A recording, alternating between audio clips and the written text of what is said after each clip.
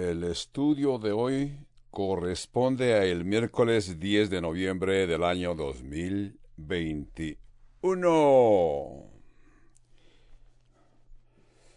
Bienvenidos. Continuamos con nuestra serie exponiendo. Así pues, nuestro pastor Skip Heitzig se dirige a la congregación de aquí de la iglesia Calvary Albuquerque, en Albuquerque, Nuevo México, diciendo: vamos primero a lo primero. Si ustedes han servido en las Fuerzas Armadas de los Estados Unidos, queremos hacerle un reconocimiento. Póngase de pie. Si usted sirvió al ejército o algún miembro de su familia sirvió al ejército, póngase de pie porque queremos hacerle un reconocimiento.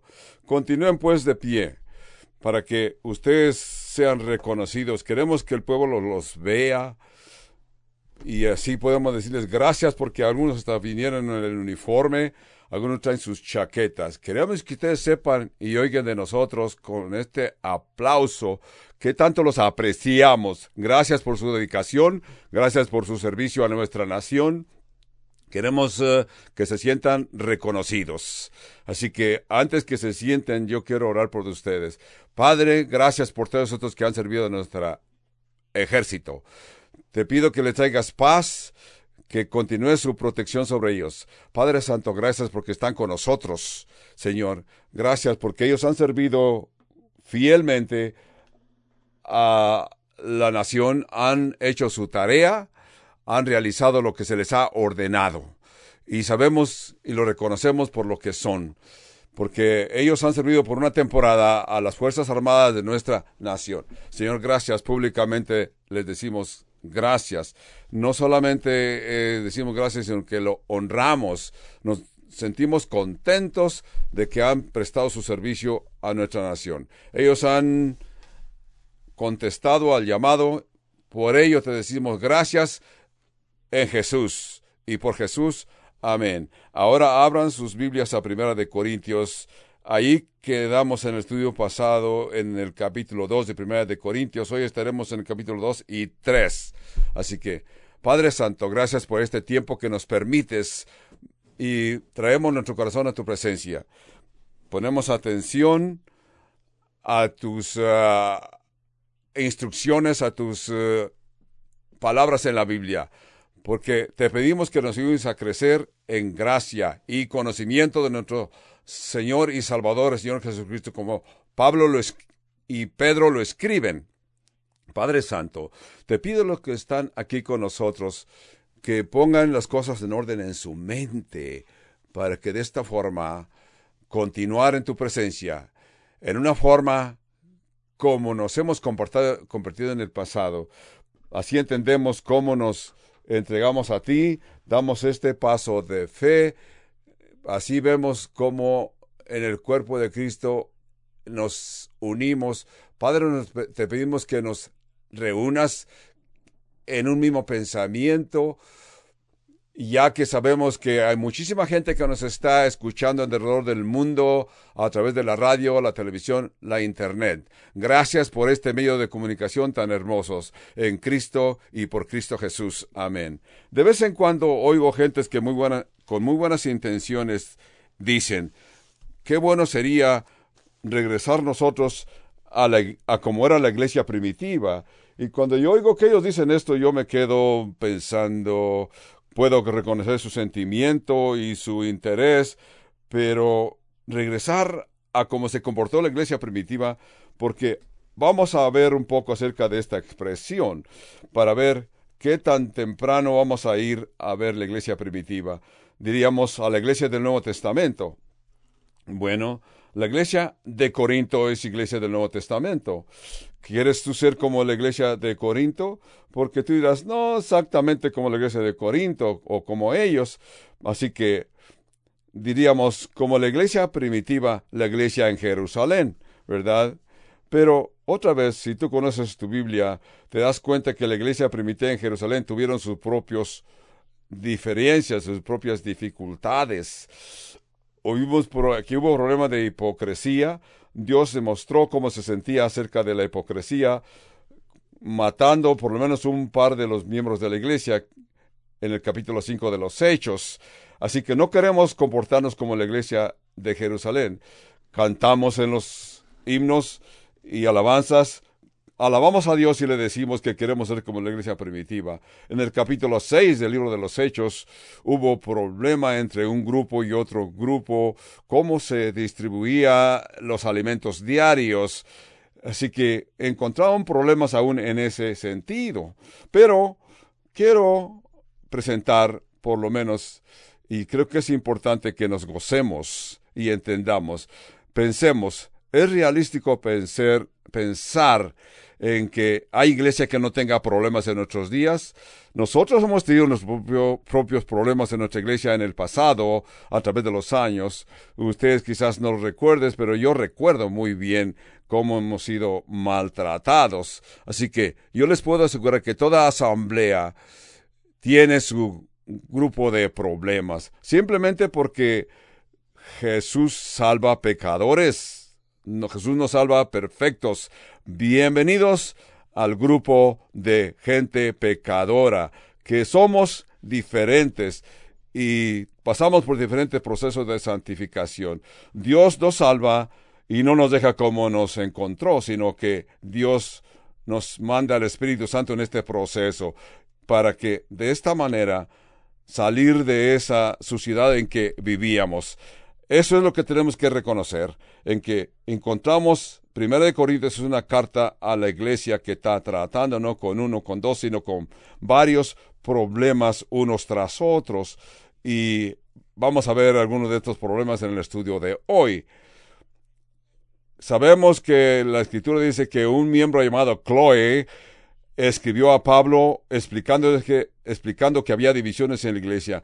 1 de Corintios, vemos el primer grupo de problemas con que trató Pablo. Un grupo en la iglesia contra de otro grupo dentro de la iglesia. Unos dicen que eran de Apolo, otros de Pablo, otros de Cefas. Y esos tres grupos, y el grupo número 4 decían que eran miembros, no eran miembros de ningún grupo humano, sino bajo de un grupo. Este grupo estaba bajo la dirección de un dirigente que se llamaba Cristo, según ellos. El punto que queremos ver aquí es que esto causó divisiones, falta de unidad en una iglesia que debía de estar unida, y unos tenían un dirigente y otros otro. Pablo o Apolo no tenían la culpa de que alguien quería seguirlos a ellos. No era su culpa. Era que lo que estaba sucediendo era culpa de la misma gente que se sentían atraídos a ciertas personalidades. Es importante de cómo vemos esas divisiones. Entonces, otro con carnalidad o problema que veíamos en la primera situación es que la influencia de la filosofía griega que se encontraban, esa sabiduría mundana que era una postura filosófica, otro tenía una postura de dirigentes bien reconocidos, los cuales hablaban entre ellos, algunos que eran oradores muy buenos. Con esto vamos a ver que eran atraídos a grupos y grupos respetados, personajes respetados. Algunos no solamente querían seguir a Cristo, sino que también a veces a la misma vez querían seguir enseñanzas mundanas. Así que vamos a ver esta enseñanza mundana. Por eso es que Pablo les dice, por eso es que Dios ha confundido a los que se creen sabios para confundir a los que se creen sabios. También vemos en esta división la respetuosidad con que trataban este problema. Y esto era la carnalidad. Era el problema número 3. Todo se une aquí y trata con diferentes situaciones. Y eso es lo que vamos a ver en el estudio de hoy. El problema que estaba estancado y no crecían espiritualmente. Todos debemos estar creciendo en nuestra fe. He sido cristiano ya por muchos años y ya debo de haber crecido. los que están en sus primeros meses de ser cristiano van a crecer.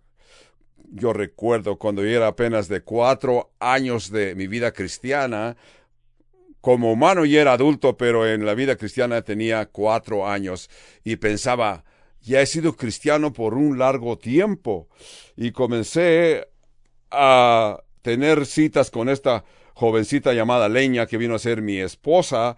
Entonces, ella vino a Cristo por semanas. Yo pensaba, está inmadura, pero al paso de los años, por eso tuve este verso, que es el verso que me llama la atención, de que Dios utiliza lo débil para avergonzar a los fuertes. Me gozaba viendo cómo Dios selecciona gente imperfecta para su iglesia, ¿verdad? Entonces, en este capítulo 2 de Primera de Corintios, casi al fin del capítulo, como ya mencioné, Pablo identifica no 2 diferentes grupos, pero 3 diferentes grupos de personas que están actuando de una forma mundana. Uno es la persona natural, el hombre natural. El segundo grupo es el hombre espiritual. Y el tercero es el hombre carnal, en capítulo 3. Entonces, pero al fin del capítulo 2 habla de esos 2 categorías. El hombre natural, el hombre espiritual. Esto no quiere decir que los distingue entre masculino o femenino, sino grupos en que se comportaba. Vemos en 1 Corintios 2:14, pero el hombre natural no percibe las cosas que son del Espíritu de Dios. Vemos el contexto. Nos habla de un hecho, de que el Espíritu Santo conoce la mente de Dios y ha revelado la mente de Dios a nosotros. Porque dice, porque para él son locura y no lo puede entender porque se ha de discernir espiritualmente. En cambio, lo espiritual juzga todas las cosas, pero él no es juzgado de nadie. Porque ¿quién conoció la mente del Señor? ¿Quién le instruirá? Mas nosotros tenemos la mente de Cristo. El hombre natural no puede percibir las cosas del Espíritu de Dios porque le son locura, ni las puede entender porque se deben de discernir espiritualmente. Es el verso 14, vemos la primera categoría, el hombre natural, la persona natural. En griego es psúquicas. Esto quiere decir alguien que es gobernado por la naturaleza humana, el hombre natural o mujer natural. No es que es alguien que presume la idea de los himnos que cantamos, pero si tú eres una persona no generada, una persona no salva, si eres una persona que te dejas gobernar por la naturaleza humana, eso es un hombre natural.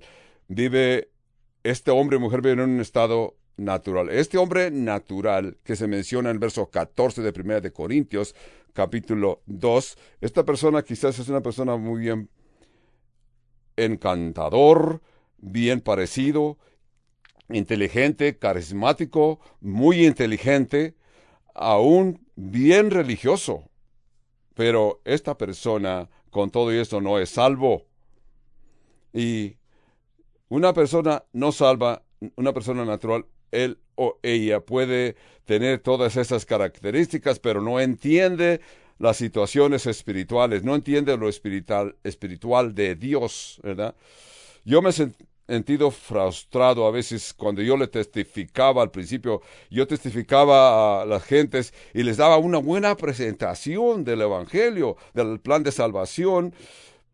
Yo les explicaba lógica y teológicamente, pero con todo eso esa gente abría los ojos y me decían, y yo les preguntaba, ¿no lo puedes ver? ¿No lo puedes entender? Te lo he explicado en detalle y no lo entiendes. La respuesta que me decían era, no lo entiendo. ¿Cómo puedas esperar que una persona que no es espiritual no puede entender tus explicaciones espirituales?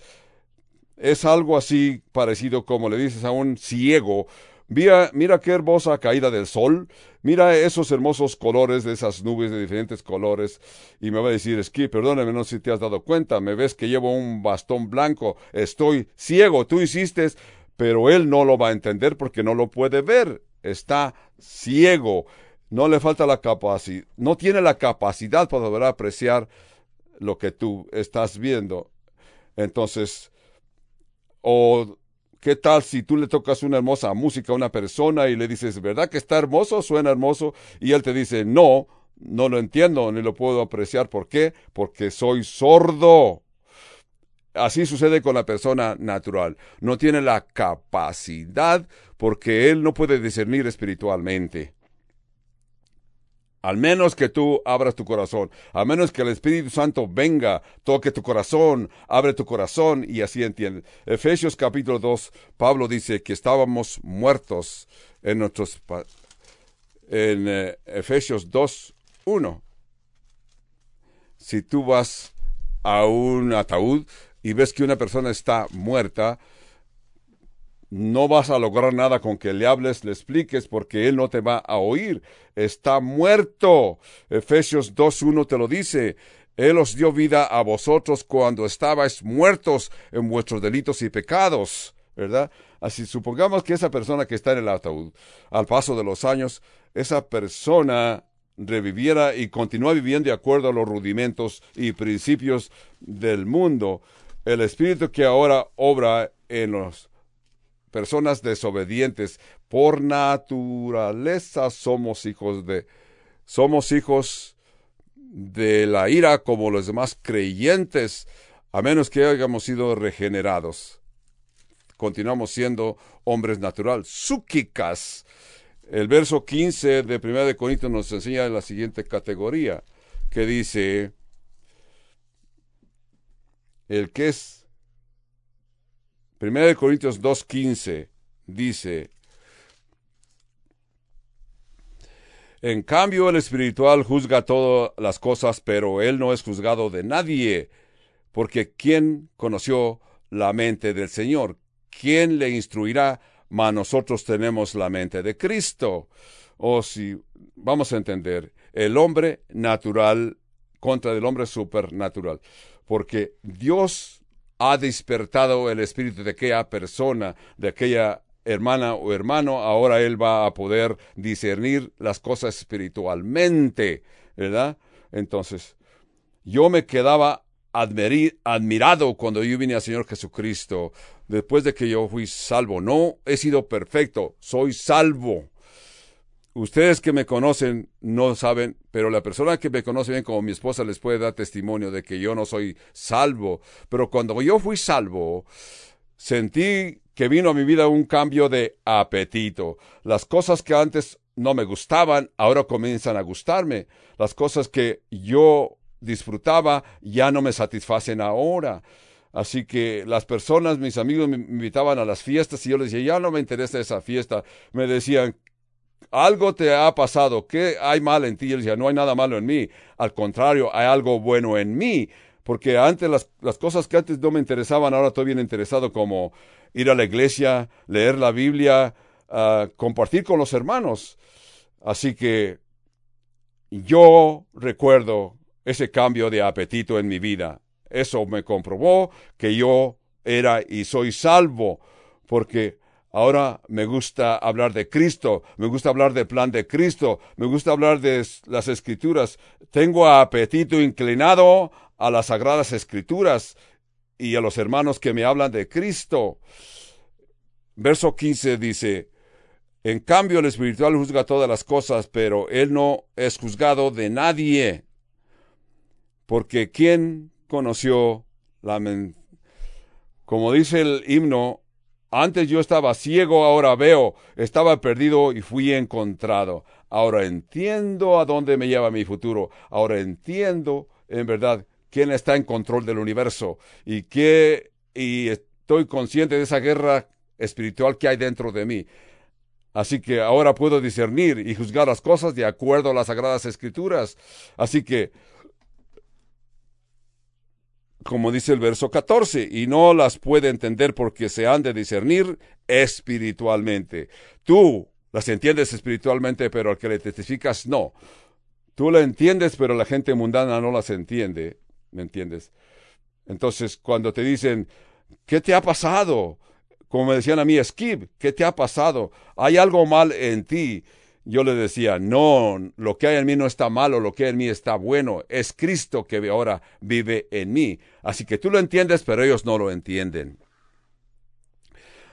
Cuando yo trabajaba en el hospital, en el departamento de radiografía, recuerdo que mis compañeros se quedaban confundidos, se sentían, recuerdo específicamente un lunes por la mañana, algo así como a la mitad de la media mañana. Yo trabajaba en el Hospital San José, en el condado de Orange, en el estado de California. Yo estaba trabajando muy contento, chiflando y chiflando los himnos cristianos, y mi supervisora nunca la había visto que se haya enojado o haya hecho algo a contra de mí, pero ese día ella me llamó la atención diciéndome, ¿por qué siempre estás chiflando y chiflando y chiflando?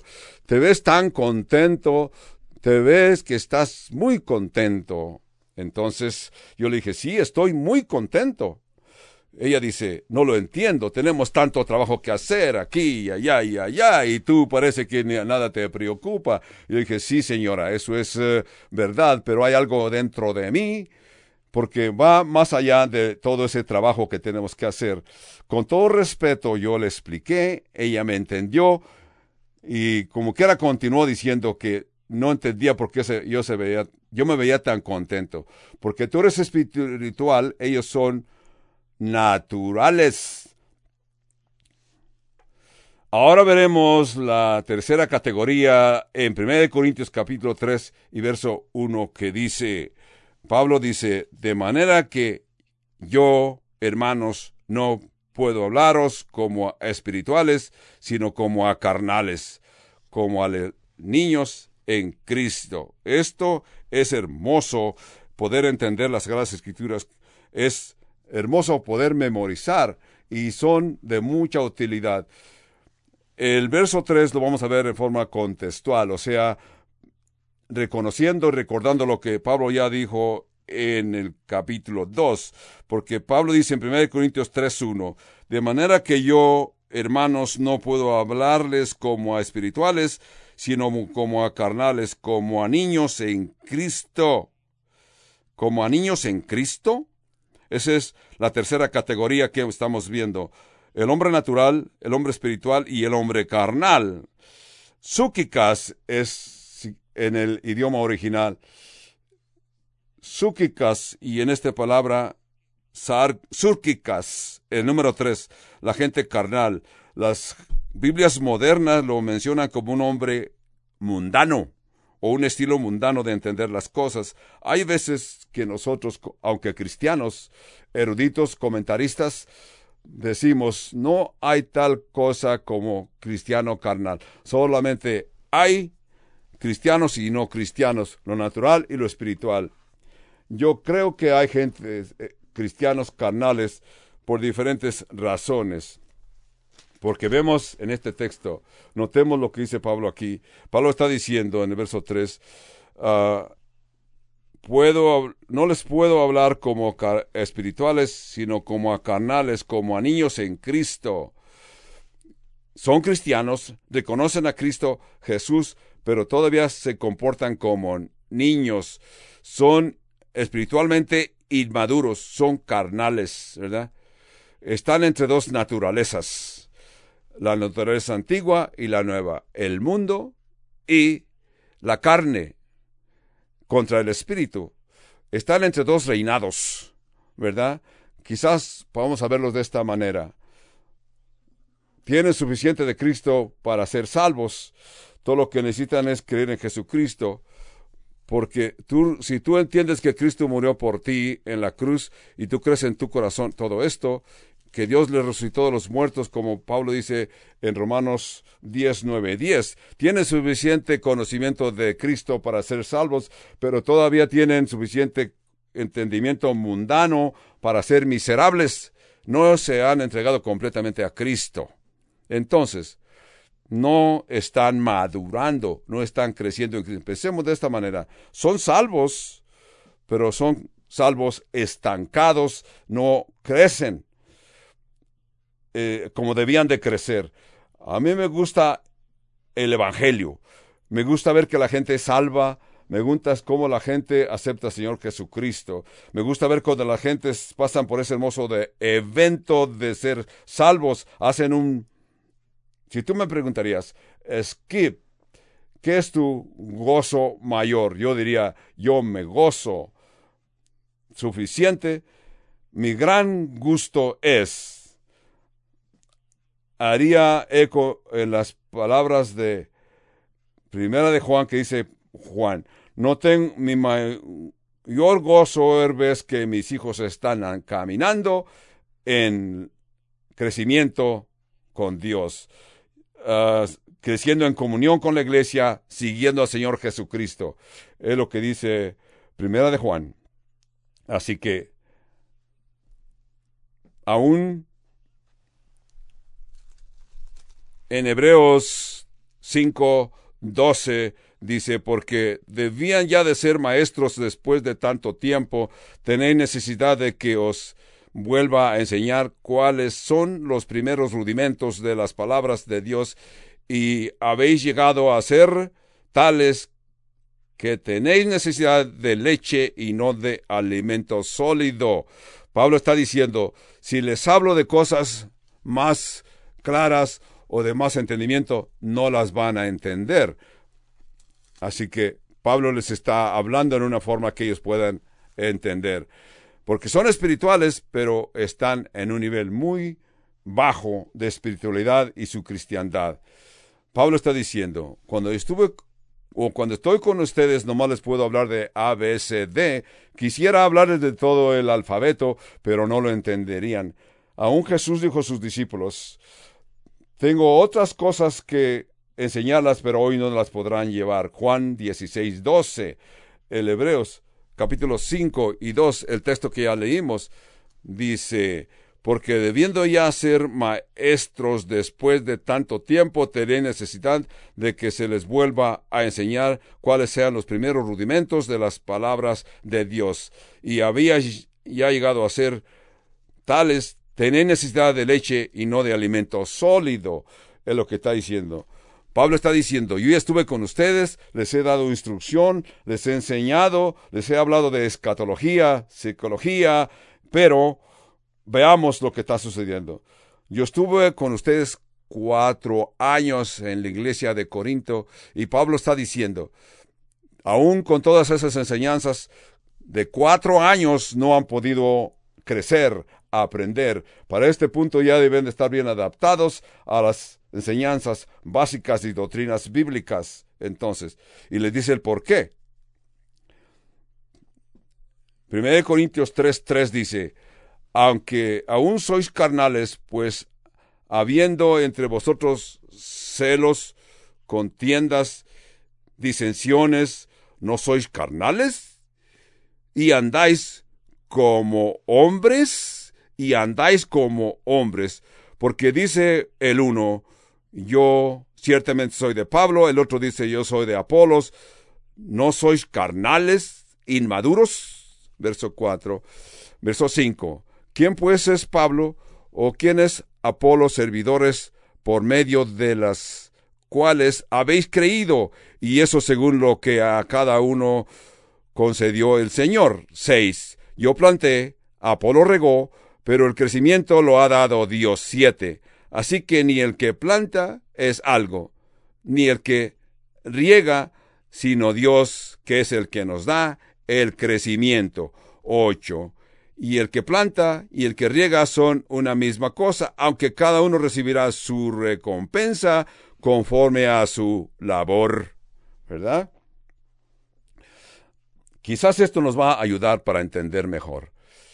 Esa cultura griega estaban acostumbrados a las escuelas filosóficas que venían de su ciudad hermana Atenas, donde había 2 diferentes enseñanzas, donde unos eran leales a sus maestros teológicos, estaban acostumbrados a ser obedientes a sus maestros, pero ahora en Corinto aparece lo mundano. Lo correcto de la iglesia se les recomendaba no ser.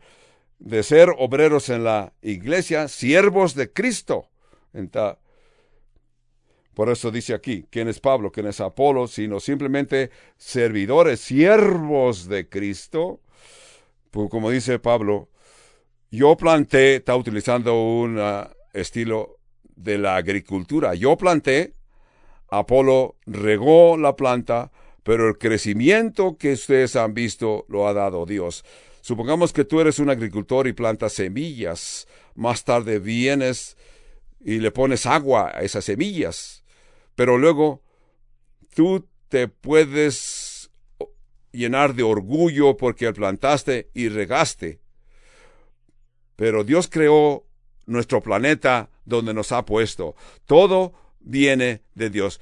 Jesús dijo en Juan capítulo 15, yo soy la vid verdadera y mi Padre es el que da el crecimiento, o mi Padre es el viñador.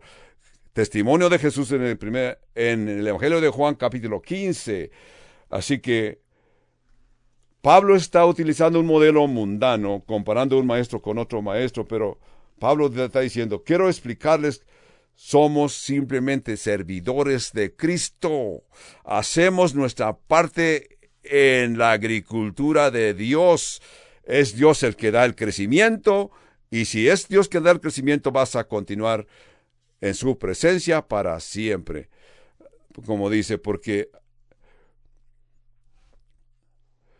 yo planté, Apolo regó, pero es el crecimiento lo ha dado Dios. Así que ni el que planta es algo, ni el que riega, sino que Dios es el que da el crecimiento. Y el que planta y el que riega son una misma cosa, aunque cada uno recibirá su recompensa conforme a su labor. Entonces, toda esta gente estaban preocupados de quién era su dirigente, quién era el dirigente que debían de crecer. Esa era la enseñanza que ellos estaban acostumbrados. Porque Pablo está dando testimonio, simplemente somos ayudantes de Cristo.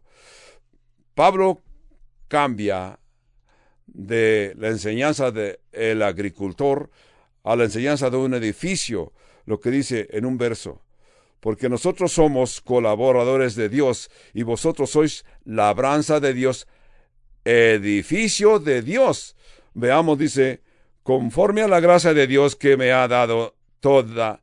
Yo como perito arquitecto puse el fundamento y otro edificar encima, pero cada uno mire cómo sobreedifica. 11. Porque nadie puede poner otro fundamento que el que ya está puesto, el cual es Jesucristo. Qué claro está todo esto aquí.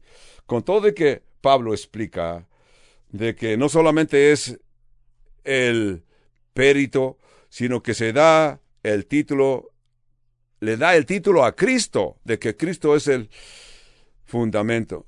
Los griegos les gustaba utilizar estas hermosas palabrotas para poder explicar sus puntos, pero Pablo dice, aquí vemos que Pablo utiliza la palabra filosofía, la idea de ser sabios. Pablo se llama sabio. Pablo da que dice arquitecto, quiere decir que es como un ingeniero. La razón que Pablo se da el título de arquitecto, porque Pablo puso el fundamento correcto. Pablo no puso un fundamento en sí mismo. Pablo puso el fundamento ni en Pedro, ni en Apolo, ni en nadie más. Pablo se asegura de que puso su fundamento en Cristo Jesús. Como dice el verso 11, porque nadie puede poner otro fundamento que el que está puesto, el cual es Jesucristo. Si tú estás tratando de edificar una iglesia, ningún otro fundamento que no es Jesucristo. Si tratas de comenzar iglesia, edificar iglesia, en Pedro estás fundando en arena. Si tú estás tratando de fundar la iglesia en Pablo, están edificando en arena, no en roca. Así que están edificando una iglesia en la arena y vas a sufrir mucho. Si tú estás edificando en tu sabiduría, es un fundamento equivocado. Si tú estás edificando la iglesia en una enseñanza mundana, estás equivocado. Tienes que poner una iglesia en un fundamento que se llama Jesucristo, en Cristo y en Cristo únicamente. Por eso Pablo dice, no les he hablado de nada sino en Jesucristo. Es un mensaje simple y puro, y viendo a Cristo con su sacrificio y un Cristo resucitado. Verso 12. Y si sobre este fundamento alguno edificare oro, plata, piedras preciosas, madera, heno, hojarasca, la obra de cada uno se hará manifiesta, porque el día la declarará, pues por el fuego será revelada, y la obra de cada uno, cual sea, el fuego la probará. Si permaneciere la obra de alguno que sobreedificó, recibirá recompensa, y si la obra de alguno se quemare, él sufrirá pérdida, si bien él mismo será salvo, aunque así como por fuego. Quiero ver quizás un par de aplicaciones aquí. No la aplicación primordial, sino una parte del punto principal. Veamos a verlo. Muchas gentes cuando llegan a estos versos aplican una aplicación, pero no es la aplicación correcta. La segunda aplicación que vemos aquí es de que se refiere a todos los cristianos. Todos vamos a estar frente al tribunal de Cristo. Segunda de Corintios 5:10 nos habla de que porque es necesario de que todos nosotros comparezcamos ante el tribunal de Cristo, para que cada uno reciba según Cristo, según lo que haya hecho mientras estaba en el cuerpo, ya sea bueno o malo. Es lo que está diciendo Pablo en 2 Corintios 5:10.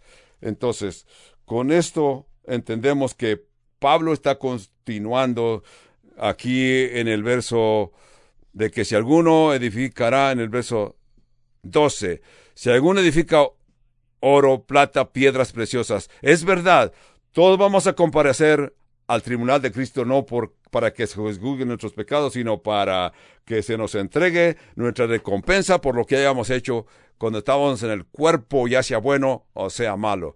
Así que esa es una hermosa esperanza para el cristiano, que vamos a ir a dar al tribunal de Cristo para recibir recompensas, reconocimientos, ¿verdad? Esto es una gran verdad. Todos vamos a pasar por una evaluación por el servicio que hemos prestado a Cristo como creyentes. Como creyentes recibiremos esas recompensas de que hablan las iglesias. Ahí no vamos a ser juzgados por los pecados. Las personas que van a ser juzgados por sus pecados son los que no aceptaron a Cristo Jesús, porque para nosotros el juicio ya pasó. Para nosotros Cristo fue juzgado por nosotros. Nunca recibirás un castigo por tus pecados. Serás juzgado porque reconociste de que Cristo murió por ti, y tú has sido fiel a ese llamado que Dios te ha llamado. Dios te ha dado un llamado, Dios te ha escogido para una obra y tú has continuado en esa obra fielmente en Cristo Jesús. ¡Qué hermoso! Con todo y con todo esto es verdad, vemos una aplicación número 2. En la aplicación número 2 es que somos evangelistas, obreros, como Pablo se considera obrero en el evangelio y continúa testificando, enseñando a cada quien de acuerdo a su nivel. Pablo se refiere a los que están edificando un edificio espiritual, seguidores y ayudantes de Cristo. No estamos confiando ni siguiendo a Apolo, a Pablo, a Pedro. Estamos siguiendo a Cristo. Y sea que nos guste o no. En otras palabras, algunas personas o algunos ministerios son útiles y de mucho valor en la iglesia de Cristo. Y es bueno continuar, porque con todo el que tú consideras que no tienen valor o ningún valor, Dios ha determinado que tú continúes haciendo lo que Él te recomendó hacer. Entonces, Pablo está hablando acerca de la obra espiritual, de construir, edificar iglesias para Cristo. Así que, de esa forma, si tú estás pensando, yo voy a plantar iglesia, yo voy a continuar edificando la iglesia, entonces, te esfuerzas y continúas. Vamos a sumarizar Hay iglesias que edifican su iglesia en sensacionalismo, porque anuncia que van a tener un servicio de milagros. Ven este fin de semana y vas a recibir tu milagro. Así que luego continúan y se sienten mejores cuando ven milagros. Es bueno que veamos milagros en la iglesia. Qué bueno que veamos milagros en la enseñanza. Pero anunciar que van a tener un servicio específico de sanidad o un servicio específico de expulsar demonios, o vamos a hablar de la profecía en alguna forma, si alguien edifica su ministerio en ese tipo de enseñanza, vas a encontrar pros y contras y te vas a cansar rápidamente. Mientras que la iglesia continúa. Y vemos que algunas iglesias hasta parece que hay un gran fuego, pero no hay. Vamos a ver el pro. Una vez que tú edificas la iglesia, tienes que continuar edificando en ese fuego, y el fuego va a crecer el fuego. Vas a obtener credibilidad. Ese es otra forma de edificar un ministerio es con unas buenas estrategias. Vas a ir y hacer encuestas de las vecindades, cuánta gente hay ahí que puede ser creyente, cuánta gente hay que pueden ser atraídos a tu iglesia. Esa es una estrategia y es buena estrategia. No hay nada de malo, pero no vas a confiar solamente en esa estrategia, ¿verdad? Estas cosas van a suceder. El problema es que he encontrado gentes que continúan así, pero prontamente se cansan, se queman, chocan y no pueden seguir con esa estrategia. Hay otra forma de hacerlo, y esto es por la enseñanza sistemática de las Sagradas Escrituras. Enseñar la Biblia. Escúchame. Esto puede llegar a un punto de ser que te sientas aburrido de estudiar la Biblia libro por libro, capítulo por capítulo, verso por verso, libro por libro, desde Génesis hasta Apocalipsis. Este puede llevar a una forma, ese crecimiento, aunque despacio, pero vas a crecer. La iglesia se va a ver, se va a notar, la iglesia va a crecer. Estás llevando a la gente de la carnalidad a la espiritualidad. No solamente teniendo una reunión estratégicamente, una reunión extravagante, consagrada, a eso se le llevaría una reunión extravagante. Todos quieren oír algo nuevo, todos quieren oír qué es lo que tienes que decir, y aún hasta te aplauden, y hasta tú mismo te sientes impresionado por lo que dices. Esa es una enseñanza duradera, eterna. Ahora continuamos en 1 Corintios capítulo 3 y verso 15, que dice: si la obra de alguno se quemare, él sufrirá pérdida, si bien él mismo será salvo, aunque así como por fuego. ¿No sabéis que sois templo de Dios y que el Espíritu de Dios mora en vosotros? Si alguno destruyere el templo de Dios, Dios le destruirá a él, porque el templo de Dios, el cual sois vosotros, santo es.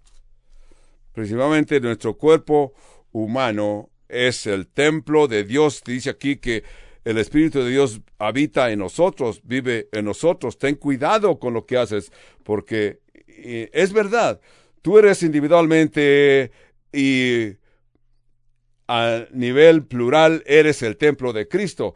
Pablo lo ve y lo dice en una forma plural y singular. Las dos formas son verdad para Pablo y para nosotros. Tú eres el templo de Cristo y el Espíritu de Dios individualmente vive en ti y en la iglesia, en el cuerpo de Cristo. Es donde Dios habita y Dios quiere que tú sepas que Dios vive en ti. Por así dice aquí, si alguno destruye el templo de Dios, Dios destruirá a él. Porque el templo de Dios, el cual sois vosotros, santo es. Así que aquí vemos que Pablo reconoce que hay maestros que están introduciendo doctrinas falsas, filosofías falsas en la iglesia de Cristo, y Pablo los reprende con toda claridad. Estos tratan de destruir o causar divisiones en la iglesia, y si tú vas a estar a contra de la iglesia como lo hizo Pablo, de Saulo de Tarso cayó del caballo y Jesús le dijo: Saulo, Saulo, ¿por qué me persigues? Pablo dijo: ¿quién eres, Señor? Jesús le contestó: yo soy Jesús de Nazaret, el cual tú persigues. Dura cosa te da es dar coces contra el aguijón. Esto lo encontramos en el capítulo 9 de los Hechos. Así que si tú destruyes el templo de Cristo, Dios destruirá al tal. Verso 18. Nadie se engañe a sí mismo. Si alguno entre vosotros se cree sabio en este siglo, hágase ignorante para que llegue a ser sabio. 19. Porque la sabiduría de este mundo es insensatez para con Dios. Pues escrito está: Él prende a los sabios en la astucia de ellos. Aquí está citando el libro de Job. Es lo que dijo Job, o lo que le dijo Elifaz a su amigo Job. Así Elifaz hizo algunas afirmaciones que luego Job tuvo que reprender. Aquí Pablo en el verso 19 está citando esos textos. Y también Salmo 94 dice: Él prende a los sabios en la astucia de ellos. 20. Y otra vez, el Señor conoce los pensamientos de los sabios, que son vanos. 21. Así que ninguno se gloríe en los hombres, porque todos es vuestro, sea Pablo, sea Apolo, sea Cefas, sea el mundo, sea la vida, sea la muerte, sea lo presente, sea lo porvenir, todo es vuestro. 23. Y vosotros de Cristo y Cristo de Dios. Reconoce, si tú estás interesado, yo quiero que este es un discurso figurativo que Pablo está utilizando para decirnos y aclararnos de que no hay ninguno se gloríe. Nada nos separa del amor de Cristo, como dice Romanos 8, 37, 38, 39. ¿Qué nos separará del amor de Cristo? Ni lo ancho, ni lo profundo, ni lo alto, ni lo bajo. Así que Pablo está diciendo, igual que dice en Romanos 8, 37 a 39. Pablo está usando este discurso figurativo para que todo lo que entiendas. Pablo está poniendo postes aquí, postes allá, donde está dando a entender: nada nos separará del amor de Cristo. Es un modo de decir: todo lo que necesitas, Dios te lo va a proveer. Como Dios, todo lo que enseñó Pedro, Apolo, Pablo, tienes que reconocer que todo viene de Dios y todo está encerrado en la persona de Cristo Jesús. Así que tu hermano, así como los hermanos de la iglesia de Corinto, estaban viendo resultados, porque todos estaban obrando con el fin de honrar a Cristo. Tú tienes que ver a tus hermanos en la iglesia como hermanos y crecer con ellos, ¿verdad? Cuando Jesús nos enseñó a orar en Mateo 6:9 y Lucas 11:1, dijo, las primeras palabras de Jesús cuando enseñó, ¿qué dijo? Padre nuestro. Padre nuestro. Los evangélicos americanos se sorprendieron cuando entendieron que Jesús dice que cuando ores digas Padre nuestro, ya que tú podrías decir, ¿por qué Jesús no dijo Padre mío? No, Jesús quiere que reconozcamos que Dios es Padre de todos. La cristiandad trata de eliminar esas palabras yo, mío, lo que yo tengo. Si eres evangelista y eres un cristiano, vas a voltear las palabras a lo nuestro, lo de todos, lo que tenemos todos, lo que yo tengo es de todos. Ese es el lenguaje cristiano. Apocalipsis 24 también habla de los 24 ancianos.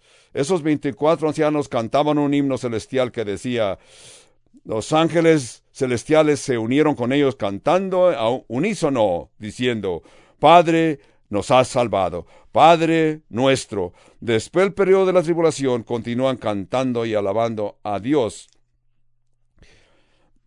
También los que habían vencido a la bestia continúan cantando, unidos como miembros de la iglesia.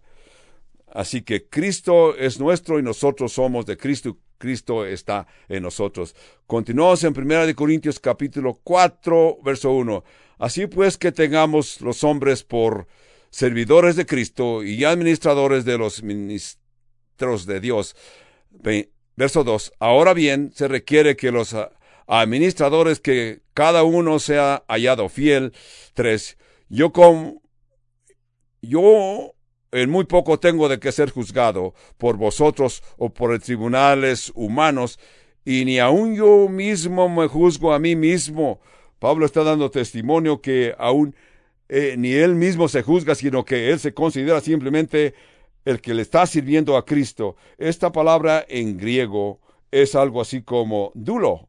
Dulo, quiere decir Pablo, dulo, yo sirvo, yo soy un siervo. Pero el mismo Pablo utiliza la palabra dulas. Cuando dice dulas, se está dando el título de ser siervo de Jesucristo. Pero también Pablo utiliza una palabra diferente. La palabra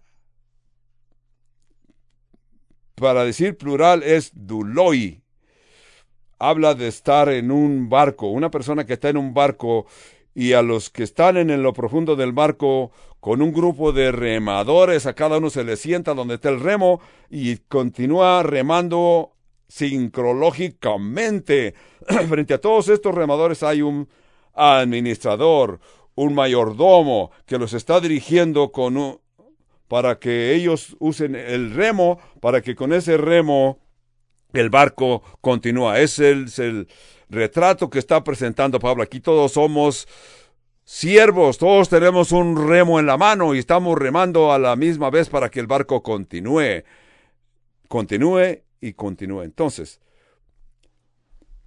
Pablo está diciendo que todos somos siervos y debemos de actuar en la presencia de Cristo al mismo ritmo.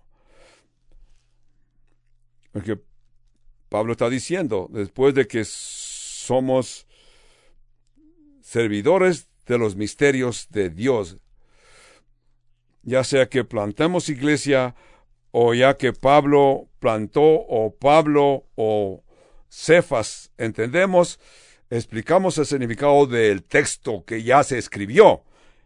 Somos servidores del ministerio de Cristo. Estamos hablando, se revela en el Nuevo Testamento. Todos somos responsables de algo acerca de un servidor de Cristo. Pablo está diciendo, cuando ustedes estén pensando en nosotros, yo pertenezco a Apolo, yo pertenezco a Pablo, yo pertenezco a Pedro. ¡Qué bueno! Así como les expliqué la analogía, cuando unían un equipo para trabajar en un barco, la posición más difícil de trabajar en un barco era, ¿vas a trabajar en el ministerio?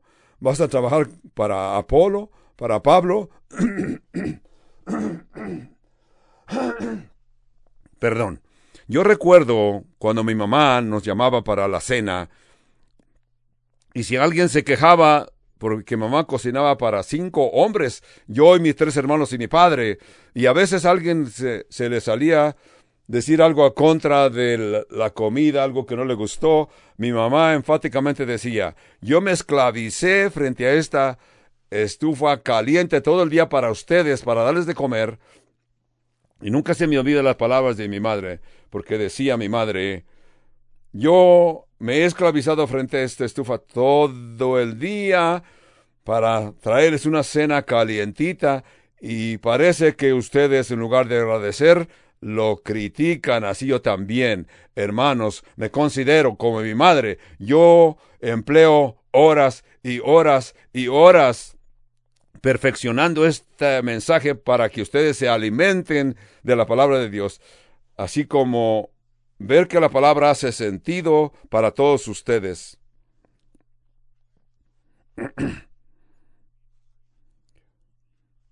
Por eso, hermanos, os he presentado como ejemplo.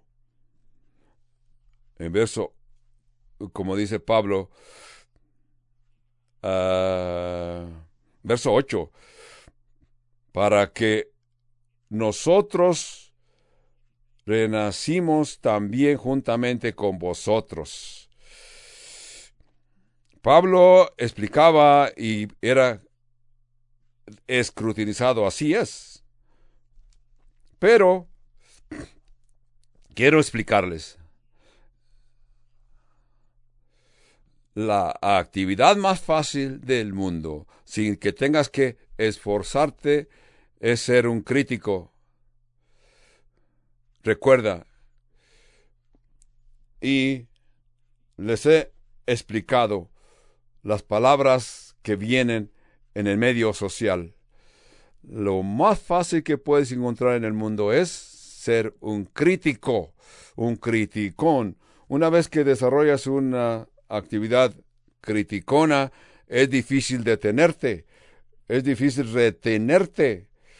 Ya no te podrás gobernar ni gobernar tu lengua. Llegas a un nivel alto y continúas siendo un criticón, porque tú sabes bien que las personas que criticas no te importan, ni te importa qué piensen, porque nunca los tendrás que confrontar. Pablo aquí nos está diciendo que él tuvo una conciencia llena de ternura, una conciencia cargada de ternura, porque Pablo dice aquí en el verso 3, porque yo en poco tengo el ser juzgado por vosotros o por tribunal humano, ni aun yo mismo me juzgo a mí mismo.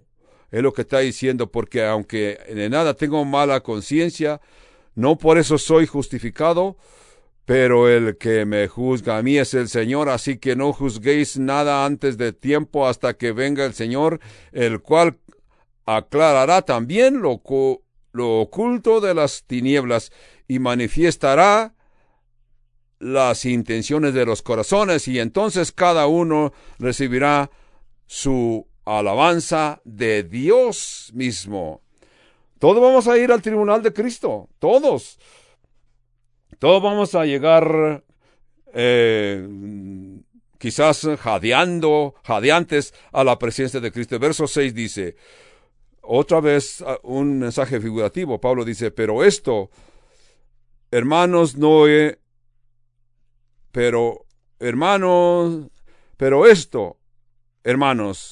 he presentado como ejemplo en mí y en Apolos, en amor de vosotros, para que nosotros aprendáis no a pensar más de lo que está escrito, porque ¿quién distingue o quién tiene que hayas recibido y si lo recibiste? Pero cuando los maestros de la ley vinieron a Juan el Bautista para preguntarle, Juan el Bautista dio testimonio de que él no era el Cristo. Dijo bien claramente.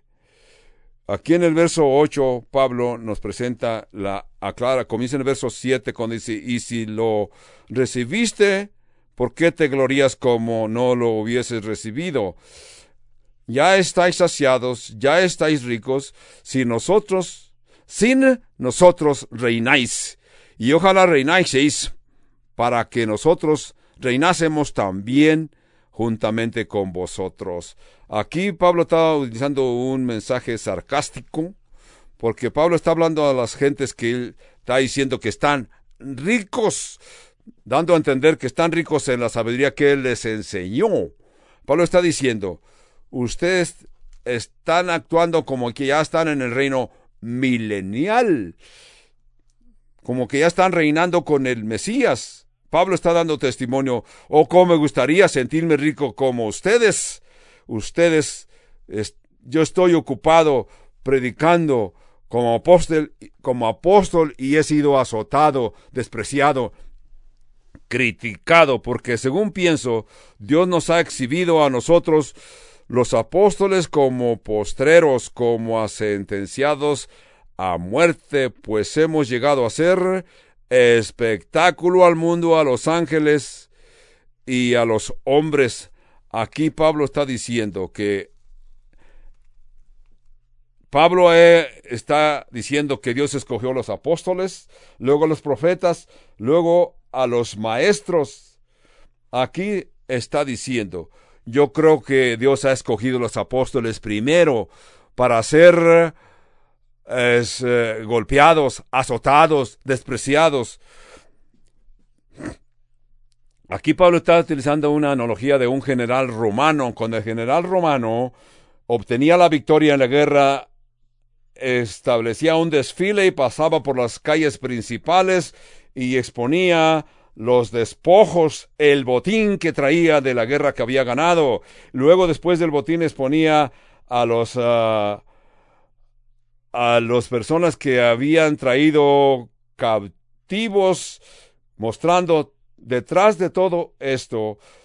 Pablo después ya diciendo, el general mostraba todos los despojos, el botín, luego traía atados a todos los esclavos que había podido atraer.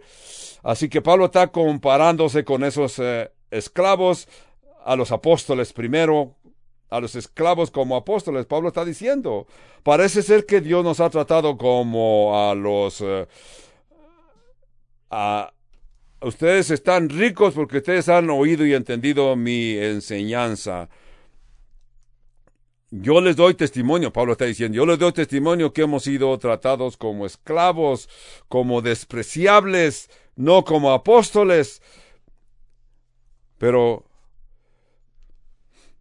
porque, según pienso, Dios nos ha exhibido a nosotros, los apóstoles, como apóstoles, como sentenciados a muerte, pues hemos llegado a ser espectáculo al mundo, a los ángeles, a los hombres. Nosotros somos insensatos por amor a Cristo, mas vosotros prudentes en Cristo, nosotros débiles, mas vosotros fuertes, vosotros honorables, mas nosotros despreciados, hasta que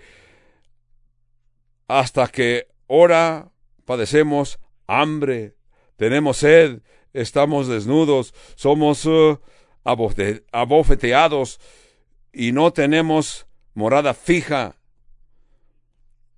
Nos fatigamos trabajando con nuestras propias manos, nos maldicen y bendecimos persecución y la soportamos. Verso 13. Nos difaman y rogamos. Hemos venido a ser hasta ahora como la escoria del mundo, el desecho de todos. No escribo esto para avergonzaros, sino para amonestaros como a hijos míos amados, porque quien tengáis 10,000 años en Cristo, no tendréis muchos padres, pues en Cristo Jesús yo os he engendrado por medio del Evangelio. 16. Por tanto os ruego que me imitéis. Por eso mismo os he enviado a Timoteo, que es mi hijo amado y fiel en el Señor, el cual os recordará mis proceder en Cristo de tal manera que enseño en todas partes y en todas las iglesias. 18. Mas algunos están envanecidos, como si yo nunca hubiera de ir a vosotros, pero iré pronto a vosotros, si el Señor quiere, y conoceré no las palabras, sino el poder de los que andan envanecidos. 20. Porque el reino de Dios no consiste en palabras, sino en poder.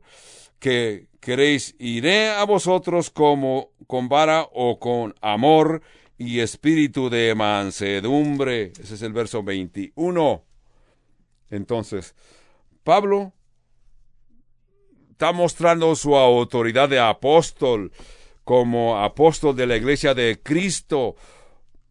Pablo está dando testimonio de que él es el que sirve, no importa que lo maltraten y se burlen de él.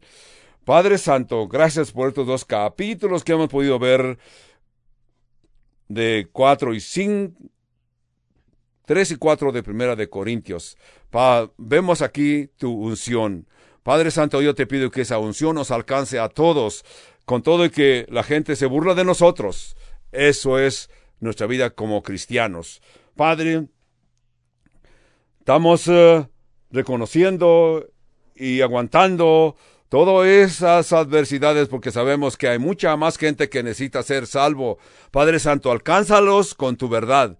Padre Santo, con todo y que nosotros hemos plantado y hemos regado con el agua que es tu sagrada palabra, y tú le vas a dar el crecimiento a toda esta instrucción y enseñanza que tú nos has permitido recoger de las Sagradas Escrituras y esparcirlas por todo el mundo. Sí, Padre Santo, gracias por estos hermosos sistemas de comunicación que nos has permitido usar para que las gentes que no te conocen te conozcan y los que te conocen se gocen en tu presencia.